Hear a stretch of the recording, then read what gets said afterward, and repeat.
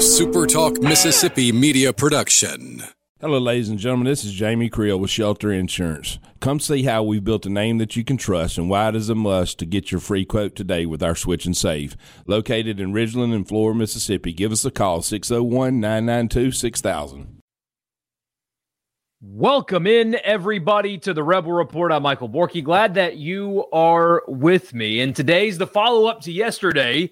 I gave you 3 reasons why Ole Miss can overachieve in 2023, and I've got 4 reasons why they cannot or will not overachieve in 2023. Some would also call that underachieving. Either way, and 2 of them are kind of directly related to yesterday. So here it is, the reasons why Ole Miss will possibly underachieve in 2023. If you missed yesterday's episode and you're looking for a little optimism, that is a place for you to find it. This, not so much. So we'll get into that here in a second. There's a couple of things I want to get to first, though. Again, my name is Michael Borky. Follow me on social media at Michael Borky, Borkey, Twitter, Facebook, YouTube. Follow, like, subscribe, all that good stuff there. Also, wherever you get your podcasts, if you're listening on the website, pull out your phone, your favorite podcast app, search Rebel Report, subscribe, and if you like what you hear, leave a rating and a review. So we've got the College World Series, Game 3 tonight, winner take all the cliches and stuff that you want to use. Immortality or whatever will be solidified tonight for either Florida or LSU. The debate that is raging on is whether or not LSU should pitch Paul Skeens. He has thrown a bunch already in the College World Series, over 120 pitches in each of his 2 appearances so far. His most recent one was 3 days. So he's had 3 full days of rest going into today. Now, I'm looking at some reporting, and it sounds like people don't expect him to start, but possibly play at some point today. I'm reading from Matt Moscona, for example, who hosts a radio show in Baton Rouge, well-respected media guy down there. He said Thatcher Hurd is your likely Game 3 starter today. That's what he said, for whatever that's worth. But the debate is whether or not they should throw Paul Skeens. And it's such a wide variety of opinions on this, from some people that think that he should not touch a baseball at all today in any form, and if he does, it's coaching malpractice, to people that say he should throw 120 pitches again because it's a championship. And then, of course, everything in between. There's something about the modern age of college sports that I think is not, how should I put this? People have not adjusted to the modern age of college sports where the players are professionals. Now, not all of them. Some of them don't have NIL deals. In some sports, like your softball team, they don't have any. And there's guys on your baseball team that don't have any. But Paul Skeens got paid to pitch at LSU. He's a professional. Beyond the scholarship, he's getting whatever scholarship percentage there is because baseball is still behind. But he is, for all effects of the definition, a professional pitcher for LSU. He is getting paid to pitch at LSU. And in my opinion, when you become that, when you are on a salary, which is what it is, or maybe they gave him a lump sum up front, I don't know. But when you're getting paid, it does change things a little bit for me. He's a pro. He's getting paid to pitch for LSU. He should pitch for LSU tonight. Now, I don't think that they should be reckless. I don't think he should throw 120 pitches. I don't think he should throw 100 pitches. Maybe whatever he would throw in a bullpen session today is what you would pitch him tonight. Call it 60 pitches or whatever. But yes, he should pitch tonight. Number one, because I imagine he really, really wants to. And then there is a national championship on the line. And yes, he is set to make millions. He's going to be 1-1. And pitching tonight could possibly jeopardize that. Pitching the other day could have also possibly jeopardized that as well. But either way, nobody is going to be scared of drafting him for pitching him tonight. Hell, nobody's even scared of Tommy John anymore. I mean, it's such a routine procedure for pitchers that if the most catastrophic thing were to happen tonight, he's still getting top 10 pick. I mean, easily. Nobody's letting him get out of the top 10. He's still going to get his millions. and he's still going to pitch professionally. But this new era of college sports has made me a little bit more cynical. If they're going to be professionals, we need to start treating them like professionals. Would a major league pitcher pitch today having 3 full days rest if it was Game 7 of the World Series? They would, right? And I understand the money's different. Major League Baseball pitchers make more than what Paul Skeens is making at LSU. But when you are a paid employee, when LSU paid you to pitch for them, you pitch for them if you can. And if you're LSU, you pitch him if he can. Now, you consult with trainers. You do all of your due diligence. You are not reckless with this, but he has had 3 full days of rest. He can give you something because you're paying him to give you something. And some people don't like that, and I understand that. And some people think it's reckless. And also, like I said before, it's the national championship game. And I know not always young people have the right perspective, where sometimes you need coaches to protect them from themselves. But he's an adult. He knows the risks. You lay out the risks for him. You tell him what he can lose. You have him talk to his agent and his parents and whoever else is involved in his life. And if he wants the ball, you give him the ball. I'm failing to wrap my mind around the controversy of it. It's the national championship game. If he wants to pitch, by God, let him pitch. You do it safely. You don't do it recklessly. And at the end of the day, you are paying him to do it. And I kind of feel that way about college sports in general moving forward. I think that more scrutiny now should follow players, at least the ones that are accepting salaries.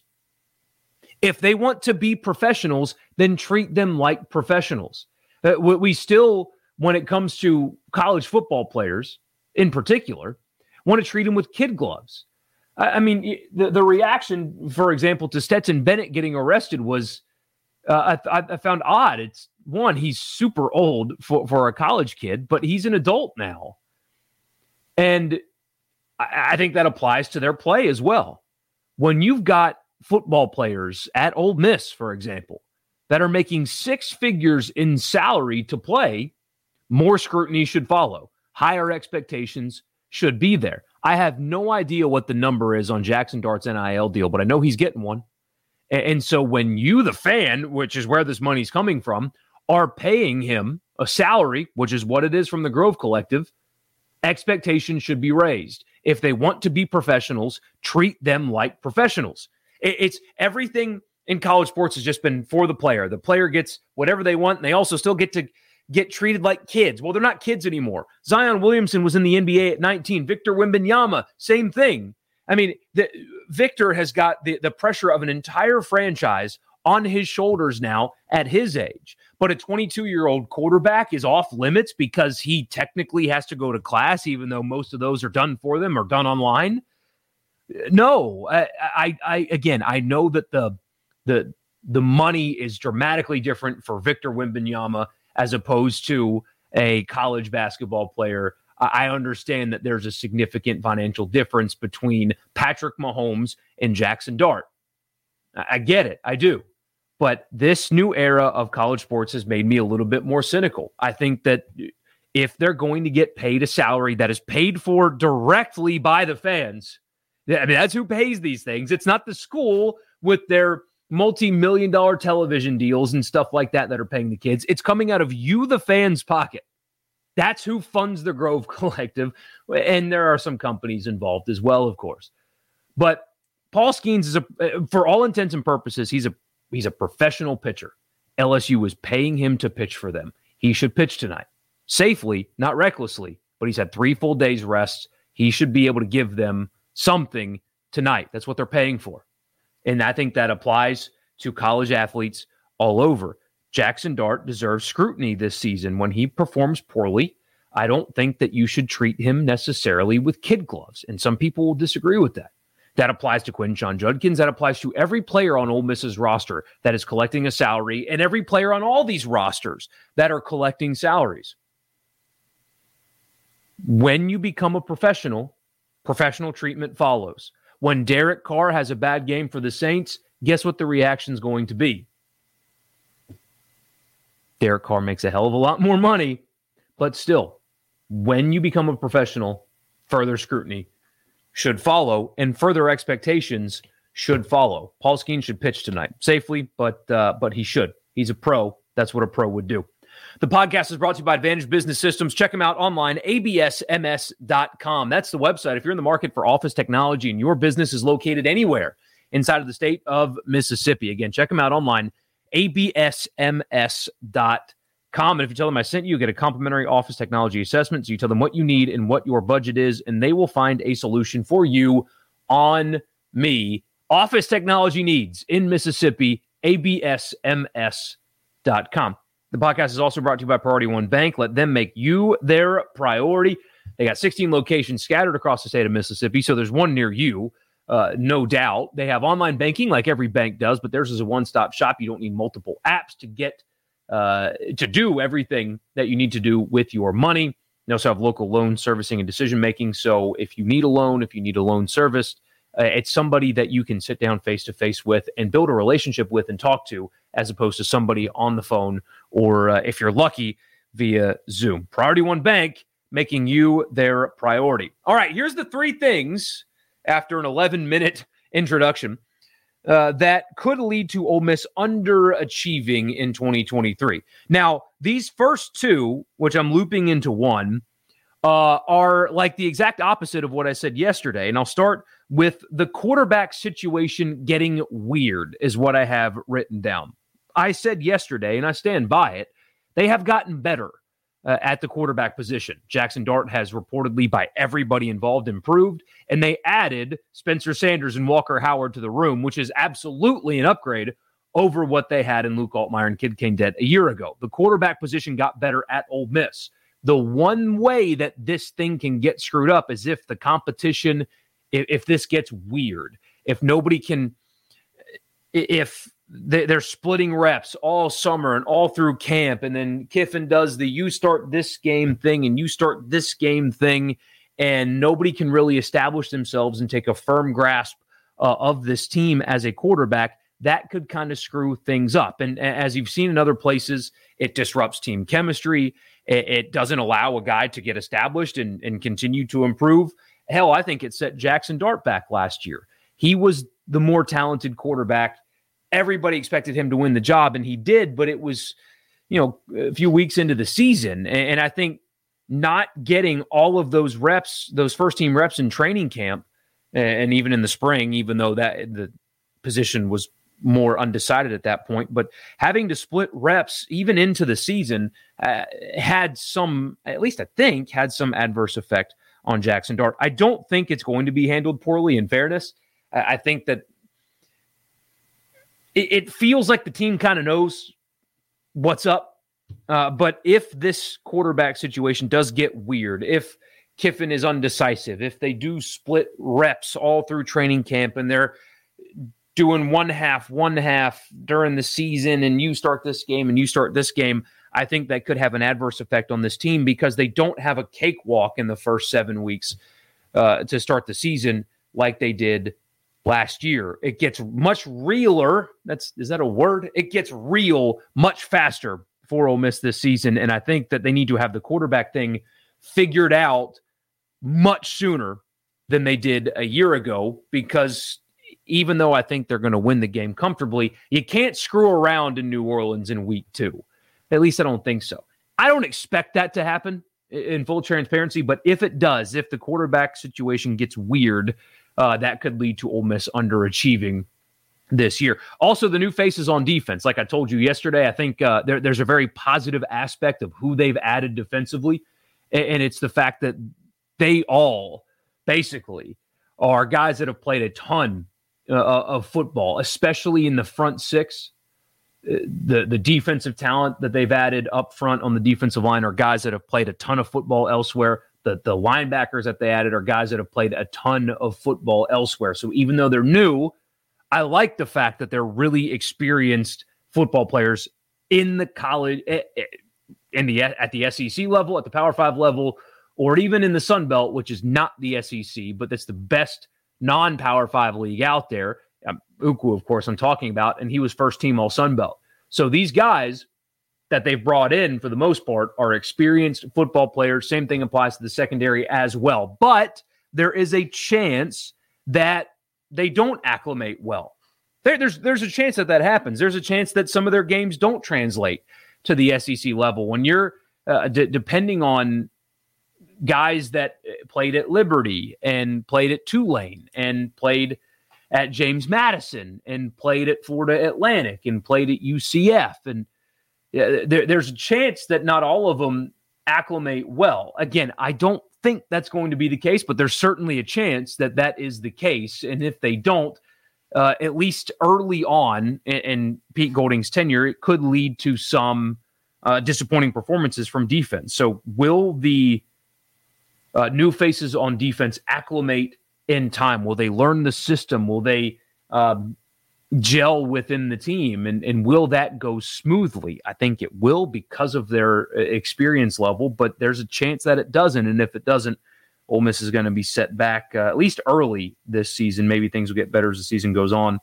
But that is a challenge that Pete Golding faces. Is they've upgraded in talent, but can that talent mesh within the core of the team and learn the new system? And I mean, even things like, acclimate to the town and become comfortable where they are. If they can do that, I expect them to improve pretty dramatically. If they can't, there's a chance that they take a step back. Another reason why Ole Miss may underachieve next season is the wide receivers. And the same principle kind of applies here as well. I like what they have, but I don't know yet if these guys can produce at the SEC level. You guys know me. I really like Jordan Watkins. I think Ole Miss fans are at large are really kind of overlooking what they have in Jordan Watkins. I expect him to have a really good year if he can stay healthy. He's proven he's been with you, so I like him a lot. But you don't know yet if Zachary Franklin can come in and produce at this level. You think he can, but you don't know if he can. You don't know if Trey Harris is going to be able to produce at the SEC level yet. You think that he can. The coaches certainly think that he can. They're very high on him as a player, but until it actually happens, you simply don't know. Jalen Knox has not produced yet in a game setting at Ole Miss anyway. Hasn't done it yet. J.J. Henry has flashed at times, but that's all you've really gotten. Dayton Wade has given you some nice things, but is he a reliable receiver? We'll have to see. What about Aiden Williams? Is he ready as a freshman to take over? There's a chance that this group of wide receivers is good. There's a chance that it's really reliable and dependable and effective and talented and experienced. There's a chance that it's good and a strength of this team, but there's also a chance that it's not. There's a chance that these guys don't acclimate well. There's a chance that Aiden Williams is not ready yet. There's a chance that Jalen Knox still doesn't give them anything. So that possibility still exists. And if they don't, if Zachary Franklin and Trey Harris don't acclimate right away, if they're not built for this level, then maybe they got a problem on their hands. But again, if you look at both of them and the way that they are talked about within people around the program, then you shouldn't expect it to flop, but there's always that chance. And then lastly, offensive line. Offensive line for Ole Miss, they returned 4 starters, and it's not super fair to expect a pair of really young tackles to be perfect in their first real action, especially in the SEC. But offensive line it got to a point where it was a weakness last year, which is crazy to say about a team that ran the football as well as Ole Miss did. But the LSU game and the Mississippi State game stand out really strongly, especially the Mississippi State game, because they got whooped up front by Mississippi State, and especially in the second, third, and fourth quarters in Baton Rouge, they got whooped up front by LSU. That position group has to improve. I think they have upgraded at coach on the offensive line, and they've also portaled well. They added a couple of guys with a lot of experience. Will Quincy McGee start? I think so. But he is coming from UAB to Ole Miss. There is a learning curve there. Most people expect it to go well. That there's always that chance that it doesn't. I'm a broken record today. That's okay. And they've also added a Washington transfer in Victor Kern. And so those guys can certainly help this team. I think they're a little bit thin at tackle right now.